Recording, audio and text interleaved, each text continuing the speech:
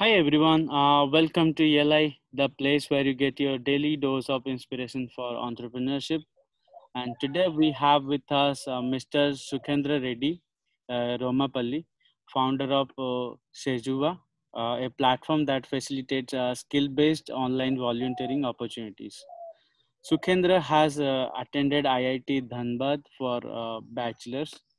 Sukendra had worked with companies such as Game Sofa and Shortlist before starting his own venture, Sejuba, in 2017. Sukendra was featured in Forbes 30 under 30 in 2020 and is one of the evolving social entrepreneurs of India. Hi, Sukendra. Welcome to ELI. Hi. How are you today? Doing great. Thank you. Sukendra would like to hear from you about what is Sejuva. And before that, why don't you introduce yourself to our audience, please? Sure. Well, like most young people who are watching this show right now, I have also dreamt of going to the IIT, being an engineer. Uh, did that, and after the first year of university, I got an opportunity to volunteer in Malaysia. That's where I first ventured out into this idea of helping people, using your skills. I came back to India. I decided to start an ISEC chapter in my university. So at our peak, we were a 52 member team facilitating more than 100 people to volunteer every year. People from India to go abroad and volunteer, and likewise people from other parts of the world to come to India and volunteer. So I really found my passion there. Third year into university, I had failed in a subject, so I had 1 year of a gap. So I used that gap year to try out entrepreneurship. So I moved to Russia. I worked for a startup. Unfortunately, the startup didn't venture off quite well. So came back, finished the university, and then moved to Taiwan. I was working for a gaming company. A couple of years down the line, I moved back to India to work for an American tech startup. And that was the time when I was backpacking in Myanmar. And I penned down the idea of Chezuba. So Chezuba, in fact, means thank you. It means thank you in Burmese. That's where I was when I first laid down the idea. Ordered a cake, got the bill, paid the money, and the guy said Chezuba. Just asked him what it means. It means thank you. And I checked out, the domain was available, the name was catchy. More importantly, the meaning is very relevant to what we do. So that's how Chezuba was started. Hmm. So now tell us, Sukendra, what is Sejuba all about? How it provides, how it brings value to our society? Yeah. So Chezuba is an online volunteering platform. So it's a marketplace similar to Airbnb or Uber or Amazon, where there are two sets of users. So on one side, there are non-profit organizations or NGOs. Currently, we work with about 4,200 NGOs, which are on board. They come from 62 different countries. So they post their requirements as online volunteering projects. So for example, an NGO can say, I need some changes to be done on my website. I need this document to be translated from Hindi to English. I need, let's say, my logo to be revamped. So anything and everything which can be done online, the nonprofit can post it as a volunteering project, and skill professionals from different parts of the world, based on their skills and based on the areas that they wish to contribute to, they will take up these online volunteering projects and complete online. So internet leverages, people are leveraging internet to create impact. So as of today, we have more than 82,000 skilled professionals from more than 100 countries who have signed up to volunteer. On parallel, we also work with companies, multinational corporations, where employees of these companies volunteer, and the HR has a dashboard access to see how many of their employees have volunteered, what kind of projects have they picked up, what is the impact that's being created, how many volunteering hours have been clocked, etc. So there are three customers, basically: individuals who want to create impact, corporates which want to make sure their employees create impact, and non-profits which are seeking for skills. Okay. So here is my question. When somebody volunteers, I'm assuming he or she gets paid for the work as well. No, it's volunteering, right? So that's the whole essence of it. We want to make sure that people get the right opportunities to create impact. The moment there is payment involved in it, people do it for money, right? It's much more different than people wanting, and that's exactly why when people volunteer, they only volunteer to non-profit organizations which don't make money. So the idea is there is an NGO which is providing food to the needy, and they want to write a proposal to the government that this is an area where there is a lot more poverty. We need to distribute more foods here, but they can only write a proposal in Hindi, whereas it's not relevant to the government. Then they have to change the language. So they need help in terms of translating that proposal from Hindi to English. They can't afford to spend money and pay some professional to do it. This is exactly why Chezuba is valuable, where someone who will do it for free, knowing that that non-profit is not making any money in this whole process. Okay, so I understood what is the role of non-profit and what is the role of volunteers. You also mentioned a third type of users called corporates. What is the role of corporates in Sejuba? Well, corporates honestly are the paying users here, because we need to, as an organization, we need to get money from somewhere. We can't charge the volunteers, obviously. We can't charge the non-profits. So we charge the corporates, where corporates pay us a sum of money, which we provide them a technology platform exclusively for their employees to volunteer, and the dashboard access for the corporate to know what kind of impact their employees are creating. This is primarily used for two purposes. One, for corporate CSR role, corporate social responsibility, that a corporate has a mandate to spend money on the corporate social responsibility sector. Beyond that, it's also the corporate branding for employee engagement. These days, I mean, millennials are looking for corporates which are more socially and environmentally conscious. So the corporate can use this as an opportunity to let their employees know that, okay, you know what, if you're working with us, you also have the opportunity to volunteer online around that. Right. Sukendra, I have some basic fundamental questions around NGOs, and since you have spent a lot of time in this ecosystem, would like to ask you what is the purpose or what is the role an NGO serves in a society or in the economy? Quite bigger than what we actually anticipate. In fact, recently the COVID has opened up the whole scenario once again, right? In whole COVID scenario, I think the government also tried to ask for funds through the PM Cares and all that. So in spite of all that, when it comes to food delivery, it is the non-profits which NGOs have the skin in the game. They understand this. Like, we as individuals, I mean, we can go and we say like, okay, I'll cook food and I'll just give to a beggar on the street. But on a scale, it does not work. It needs an institutionalized and an organized process. And NGOs are masters at it because they do it for their bread and butter. They do it day in and day out.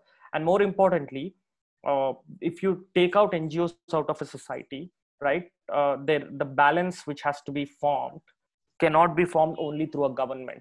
What I mean by it is we as earning individuals, income earning individuals, and corporates which are earning profits, ultimately those profits, some of our income has to go back to the society.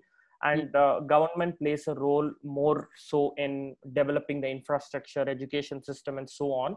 But with respect to implementation part, okay, they can only set up rules, they can only set up colleges, schools, etc. But when it comes to implementation of going to those villages and telling their mothers that you have to send your children to school, there is no government bodies which do it, right? Or if you're talking about healthcare facilities, to go to women and talk about menstrual cycles, to talk about hygiene and so on, governments don't have bodies to do that. NGOs play a very active role. So whatever is the government trying to do, and whatever funds that we as tax-paying citizens give to make sure that it reaches the right spectrum of the society, NGOs play a very, very active role. And in developing and underdeveloped countries like India and Africa, these NGOs play a much bigger role compared to, let's say, Europe, where things are fairly organized and structured, where NGOs might not be that relevant. But even there, I mean, if you're talking about environment and so on, there is a lot of awareness that still needs to be brought in.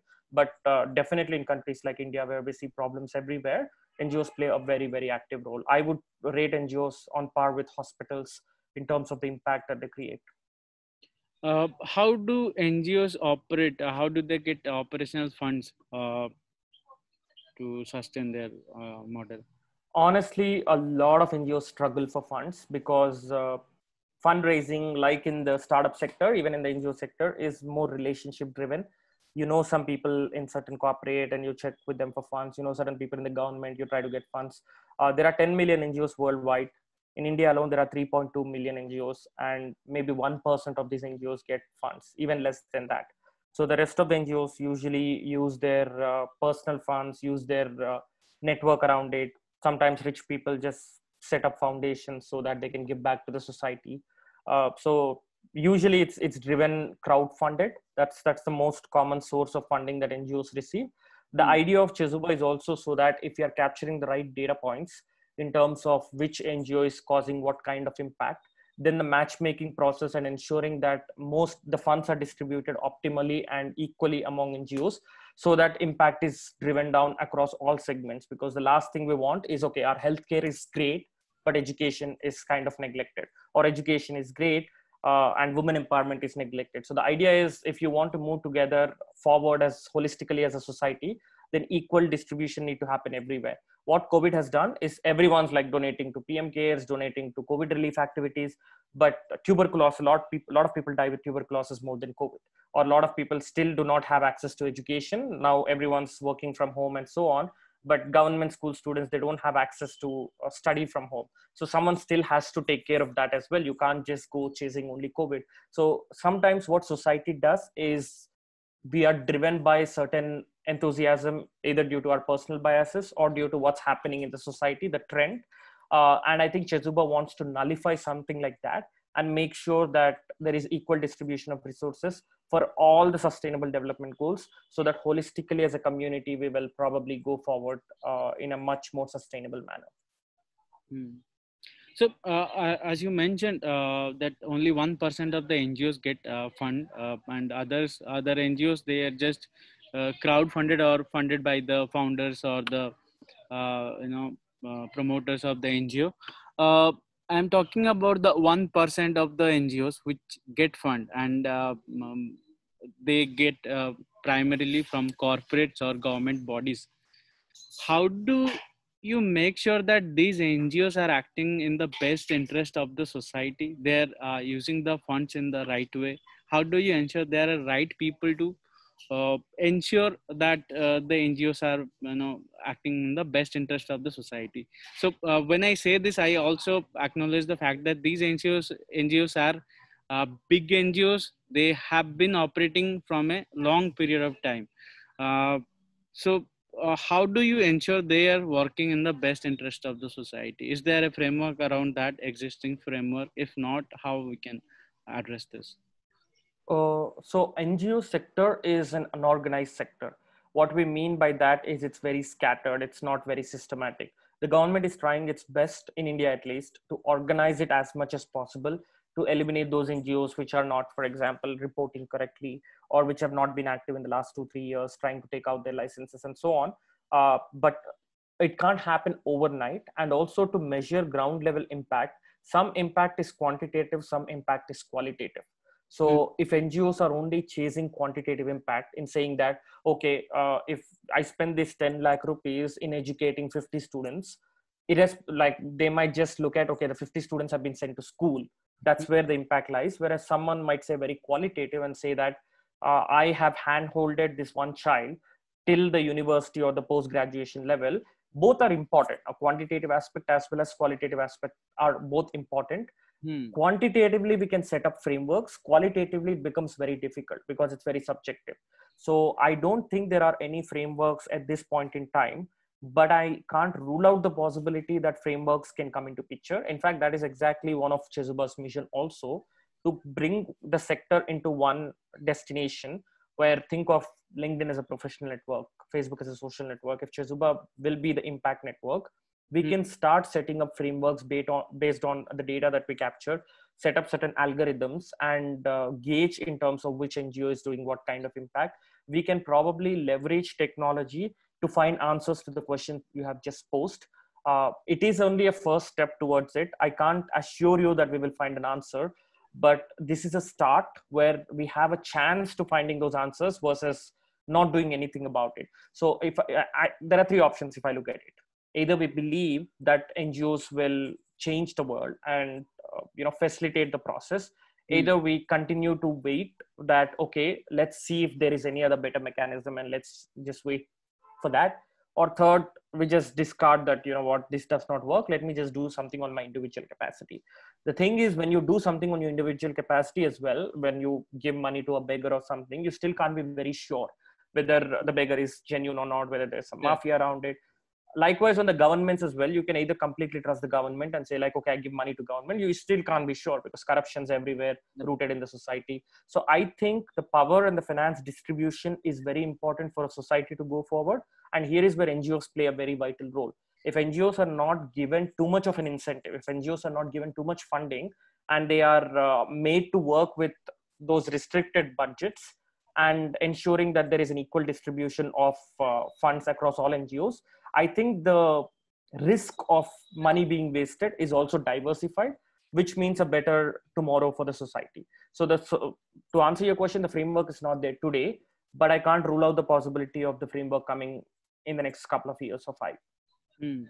Speaking of coming days, speaking of future, I would like to ask you what is your perspective on the future of NGOs or future of social initiatives or non-profit initiatives. So when I say this, I would also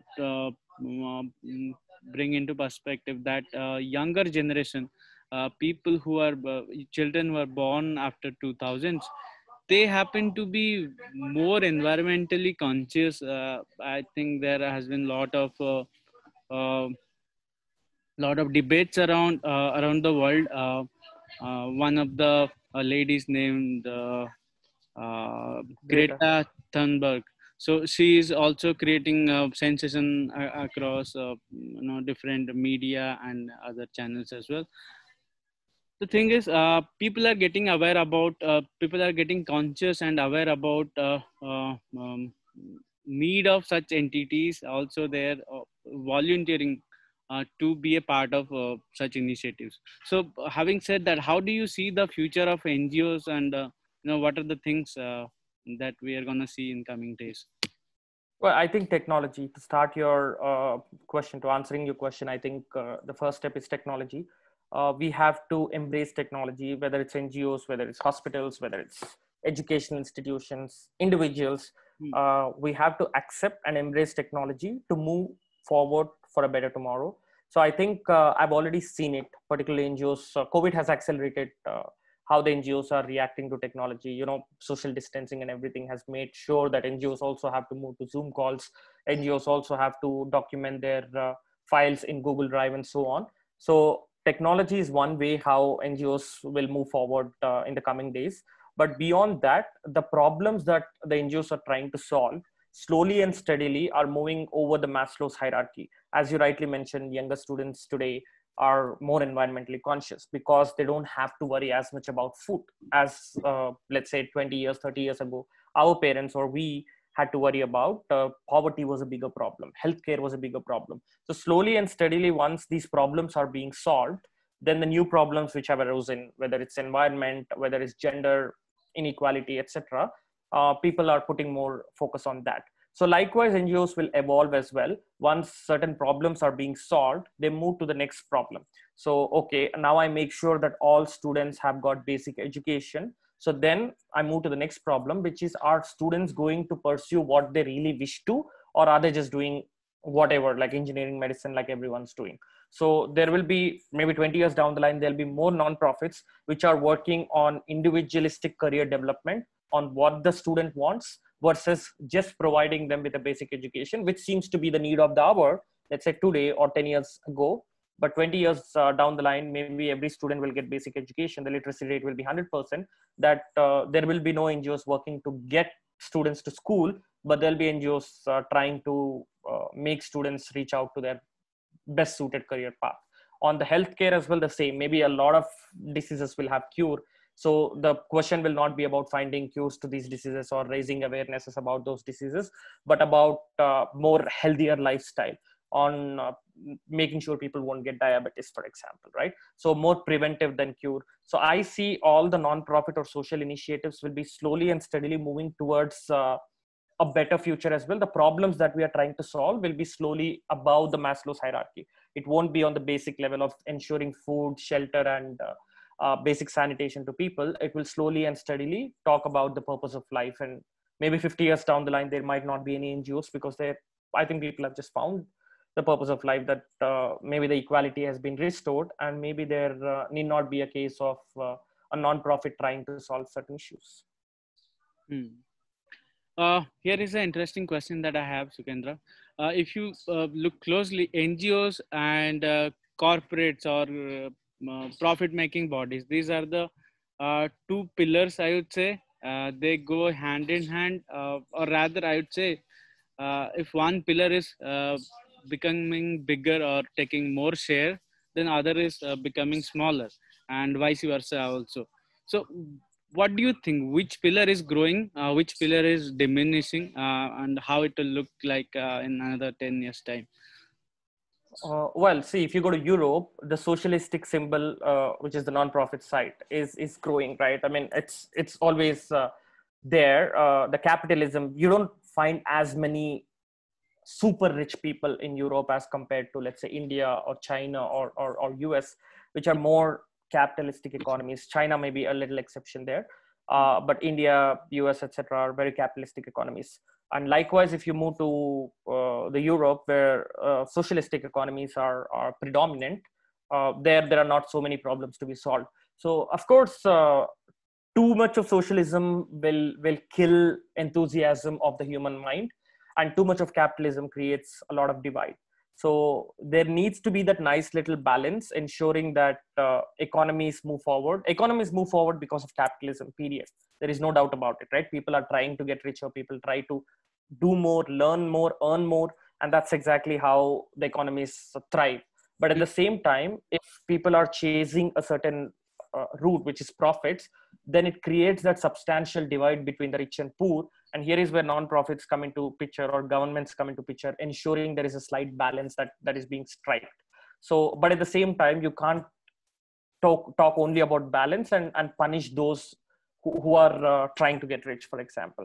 So I think it's that nice little balance which has to be borne on both sides. Non-profits have to realize that the worth of capitalism is what it is, and likewise capitalists should also acknowledge the fact that some of their profits should go back to the society and ensure that there is progress being done. And pillars, the beams which join these pillars are basically the governments, the non-profit organizations, who are ensuring that there is a nice balance between these two.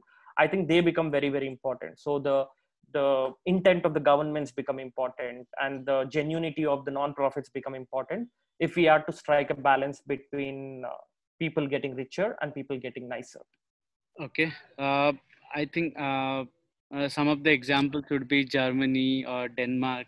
These would be the countries where both the pillars are equally placed and equally growing. So now I would move to two questions that are concerning the personal side of being an entrepreneur. Would like to start with asking, when did you think of becoming an entrepreneur? When this idea hit your head? You could have gone for a full-time job, and the pay would have been well with the... Honestly, I did that. We've gone to the full-time job as well. So when ISEC happened to me, when I was facilitating volunteering for young students, I really found my passion there. I enjoyed what I did. It was taking all of my time, and I really, really had no regrets. Absolutely loved it. And when ISEC was finished working full-time, as much as I enjoyed working, but it was what people call as a work-life balance, right? It was like, okay, 8 hours of work, and then I come home and I would party, I would play some sports, I would have friends, family, etc. It was more of two lives that I was living. One is the professional life, and one is the personal life. And when I started to do it for years together, 1, 2, 3 years, I just felt like, living these two lives is very, it's energy draining. I have to be my best as professional, I have to be my best as personal. Although it was fun to a certain extent, and it was quite comfortable life, I knew that that was those two lives. I had only one life to live, and I didn't have time to do those two lives. So that was when I felt like, how about I find a passion which is both my work as well as my life. And that's when the entrepreneurship bug bit me, and I was like, I didn't want to do it for money or for freedom. What I wanted to do it was to club my work life balance, so that work becomes life, life becomes work, and I can only live one life and be happy about it. That's when I was contemplating in 2017 as to how do I club my work life. Is when this idea came out, Chezuba happened, and since then, co-founders, we lived in the same house for almost 1.5 year. So we had that absolutely same work life. We lived in that house. We worked out of that house together, all three of us. Then the team started growing. We couldn't afford to do that. We had to move to our respective houses. But even now, even today, there is no such time as work for us. So I mean, if need be, if I have to sleep an extra hour, I would sleep an extra hour. Likewise, if I need to have a meeting at 1 o'clock with a client in the US, I would just wake up at 1 o'clock with the client in the US, because I don't have a strict timing as to when I should work. But that's more of a responsibility than a power, which is, I think I end up working a lot more than what an average employee would do. But I do not feel that way, simply because absolutely love what I'm doing. And I don't know if I'm going to find a job where I'm going to have the same level of respect, love, and passion. So I thought, like, well, starting your own venture definitely does that, because it's your baby, and it just comes very naturally, right? You love your baby automatically. So right today is when I feel like my work and life are an absolute balance, where I can't differentiate what is work, what is life, and I'm quite positive about it. How did you manage the funds or finances when you started this venture? In fact, I'm curious, how are you funding the operation even today? So yes, I mean, from a revenue perspective, of course, as a startup, as a tech startup, it becomes very difficult for us to break even in the early years. Hopefully, based on the projections, we should be breaking even next year. But as of when we started, we were on zero budgets. Like, I think I had some income tax returns which came through, about 2 lakh rupees or so. That's all. That's all the money I had. So we just took a house. We worked without salary for almost 1 year.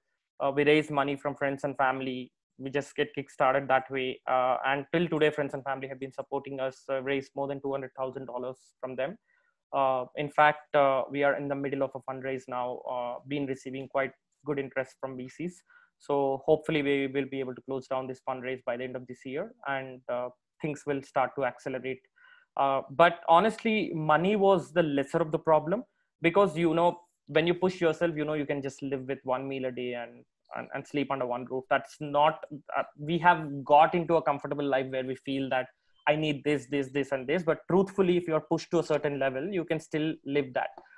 So the bigger challenge for us was to keep the focus, to ensure that the passion is not died down, to ensure that these challenges of your friends going out for cinema every now and then, or they're partying and they keep the social media pictures, they travel. I used to be a huge traveler. So when I know that, okay, I can't do it anymore, to keep up with that, okay, my life has changed, but it's okay, I love this life as well. To acknowledge that and to keep chasing your dream, that is the most difficult part. So first year is very easy, because you kind of feel cool and powerful. Second year onwards, you see the challenges. Third year onwards, you look at other challenges. Now the challenge is not how I get my salary, the challenge is how I ensure my team gets their salary. That's so the challenges keep on going, and I think next year we won't have issues with salary. We have issues with how do we make sure the investors get back their money. Maybe seventh year, eighth year, we talk about something else. How do we make sure the business is sustainable and profitable, and how do I scale the team at the same level as it was when 20-30 people were there? Because then you're talking about management, you're talking 1,000 people. It's just not the passion which can drive 1,000 people. You need to have a very managed and an organized structure. So I think we'll always have the problems. What the first 2-3 years teach you is acceptance that it's going to be a bumpy ride, and prepare you for the worst. That's just what I can say. Okay. Sukendra, speaking of team and paying them salaries, would like to know, most of the NGOs or non-profit initiatives, they hire people who have lesser salary expectations. In fact, one of the questions that they ask during the interview, why want to join us with a lesser pay package. So I'm just curious to know why NGOs hire people with a lesser package, because the lesser pay package would also mean that they're not hiring the best minds. So uh, whatever I said, is it true in the first place? If it is true, how do we deal this? How do you deal with this situation? Okay. First things first, we are not an NGO ourselves. We are a for-profit tech enterprise. Hmm. So that gives us the freedom of. That's why we raise money from investors and we charge corporates. We attract revenue. The idea we have set up a for-profit enterprise is exactly what you said, where we don't want to have the constraint to not have the best talent because we don't have enough money to pay. So the idea of us having a sustainable or for-profit model is also to ensure that at no point in time we will have challenges to scale, whether it's from financial perspective or human resource perspective, etc. Coming back to your question, yes, I think NGOs definitely have a challenge, and it's not a very conscious effort from them. Of course, they themselves want to get paid highly as well.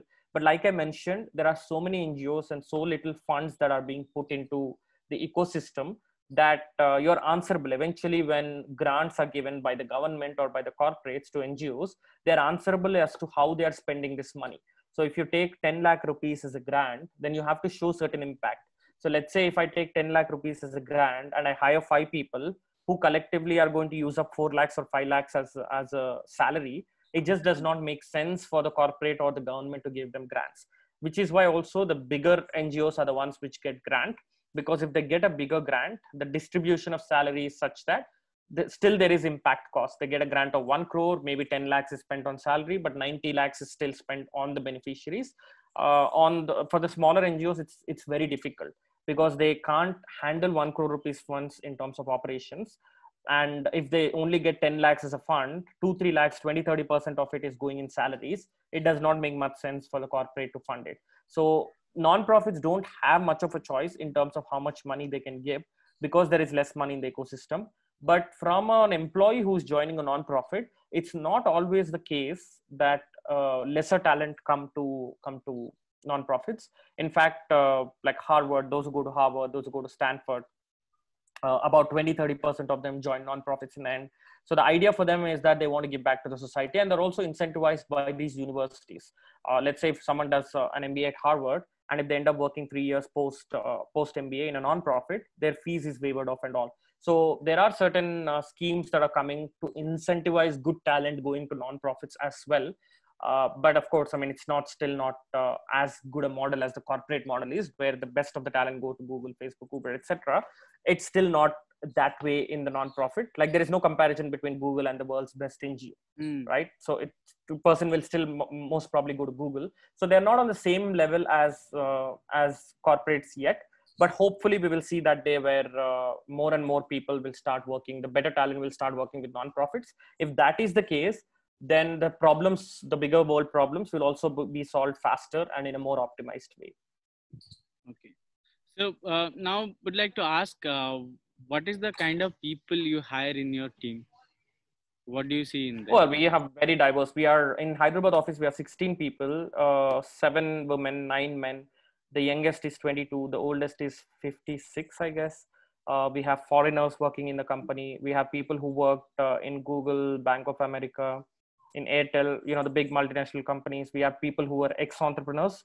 We have people for who this is the first job. So it's very, very diverse in that sense. We have people who studied in IITs. We have people who studied in colleges I've never heard of. So it is absolutely diverse team that we have.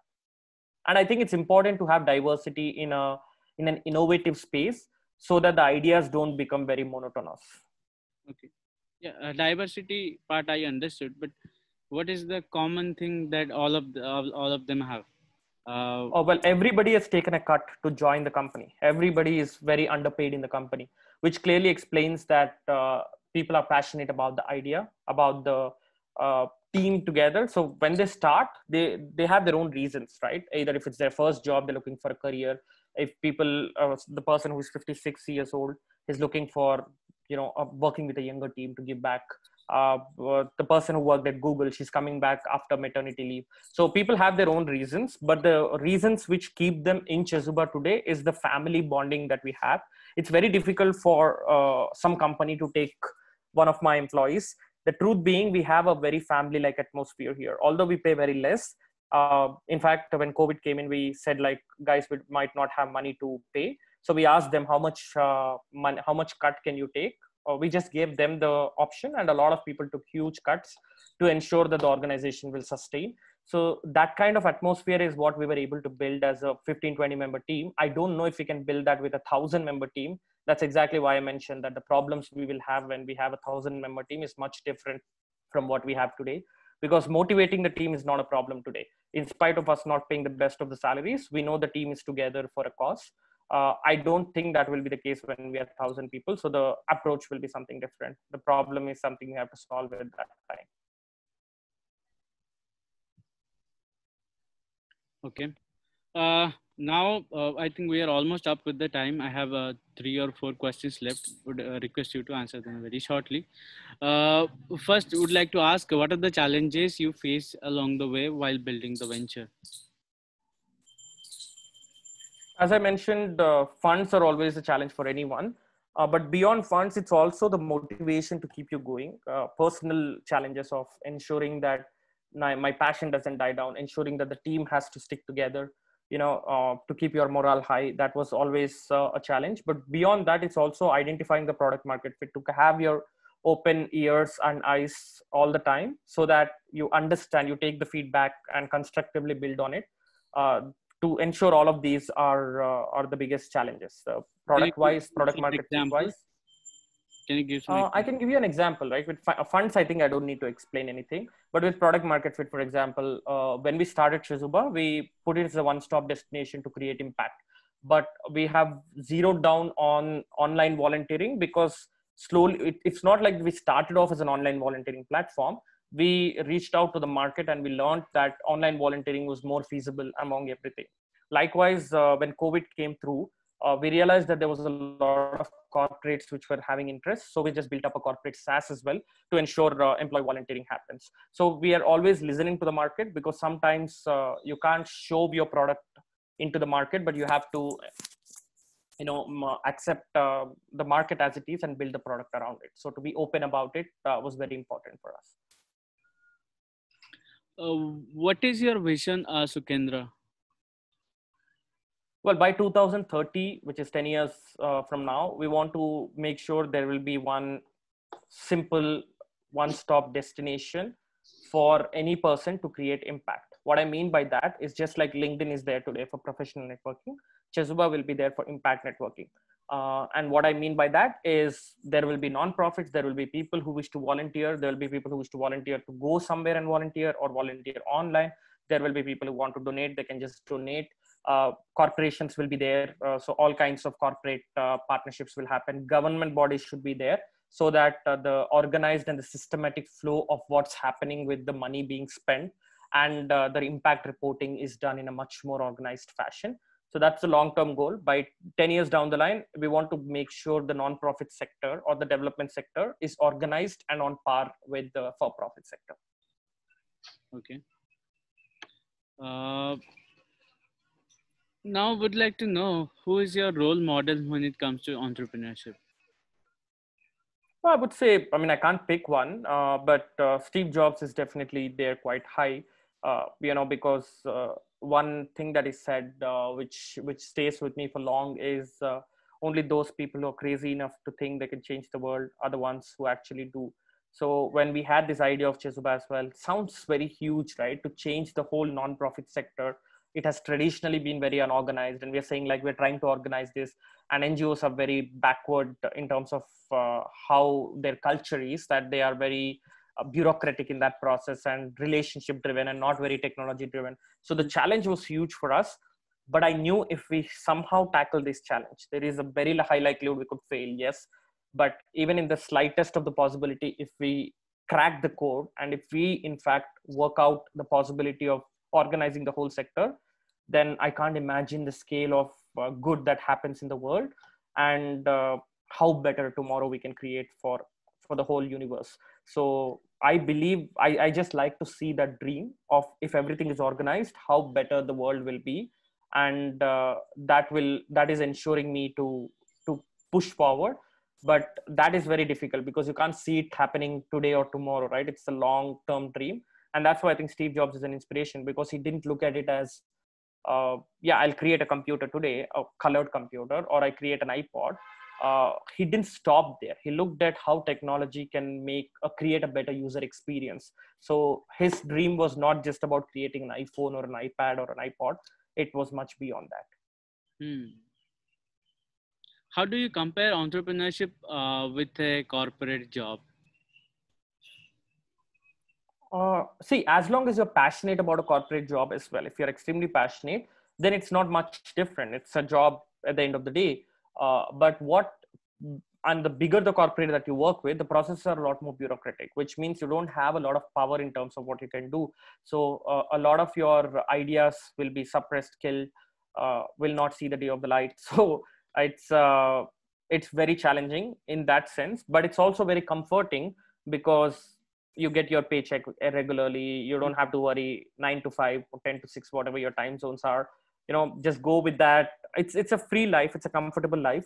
So entrepreneurship is for those, as I said, who are again crazy enough. Right? It's a very high risk path that people go into with entrepreneurship. So know what are the worst. That's the best thing. Like, if you know that, okay, what is the worst that can happen? I lose all my money. I'm without a job for 3 years. So look at all the worst case possibilities, and if the idea or your passion still drives you to chase it, then go for a startup or go for an entrepreneurship. Else job is quite comfortable. I mean, if you look at the worst case scenario and you say like, oh, I'm not very sure, because I think nobody can tell you to be an entrepreneur. You either figure it out yourself, or all people can tell you is the worst that can happen, the best that can happen, and all, which are also speculations, but you can just say that. And if you have any doubt, then I think you should just join a company, because once you join to be an entrepreneur, you'll create more and more doubts, so you just can't move forward with it. So any doubts, if the question is being asked, the answer is clear, go for a company. If the question is not being asked, then again the answer is clear anyway, you're going for a startup. Now here is my last question, Sukhendra. How do you suggest our audience to start their journey as entrepreneurs? Where do they start? As I mentioned just right away, ask yourselves the question. It is not about the problem that you're solving, the solution that brings to the table, the market size, all that are secondary. If the question is about whether you wish to be an entrepreneur or not, then you ask yourself what you wish to do in your life. What is it that you want? What are the things that you can compromise or sacrifice? And what are the things that you would like to chase? Is it a small dream versus a big dream? Is it about, what is your dream, buying a house, building a house, buying a car, or is your dream something much bigger? Because once you have yourself clear in your mind, what is it that I want? Based on that, you can choose what you really wish to go. So if all your answers are, yes, I have a very big dream, I really want to, I don't know, rule the world, I really want to be one of the richest people in the world, I really want to create something that is going to create a magnificent impact in the universe, then your answers are clear. Then you go for it. If that's what you want to do, then start finding the problem. If you're absolutely sure that you want to be an entrepreneur, then look for a problem. And most entrepreneurs don't solve the problem that they first thought was there. You pivot, and you eventually come to a problem which is suitable for the market. So don't start with a problem, start with yourself, and then figure out a problem, figure out a solution around it, and everything will fall into place, as long as you're very clear in terms of what you're doing. So spend 80% of the time on knowing yourself whether you really wish to take this path or not, and not on the idea and the data points, Excel sheets, and all that. That's really not important. What's really important is your confirmation whether you really wish to do it or not. Well, on that note, I'll close this session and I would like to thank you for taking out time and joining this session. It was a great pleasure to host you here at ELI. I think our audience would have got lifetime lessons from this video, Sukendra. Thanks for your time and our best wishes Thanks, Brian. for Sejuba. Yeah, thank you so much. It was my pleasure to add some value, and hopefully we will see more entrepreneurs coming through this session. Thank you so much. Have a nice day. You too. Viewers, you can follow and connect with Sukendra on LinkedIn by searching for Sukendra Reddy Rompali. Also, do visit their website by typing sejuba.net and do volunteer. So, whom do you want to have here at ELI for next episode? Do let me know in comments below. We'll be back before you know it. Stay tuned to ELI.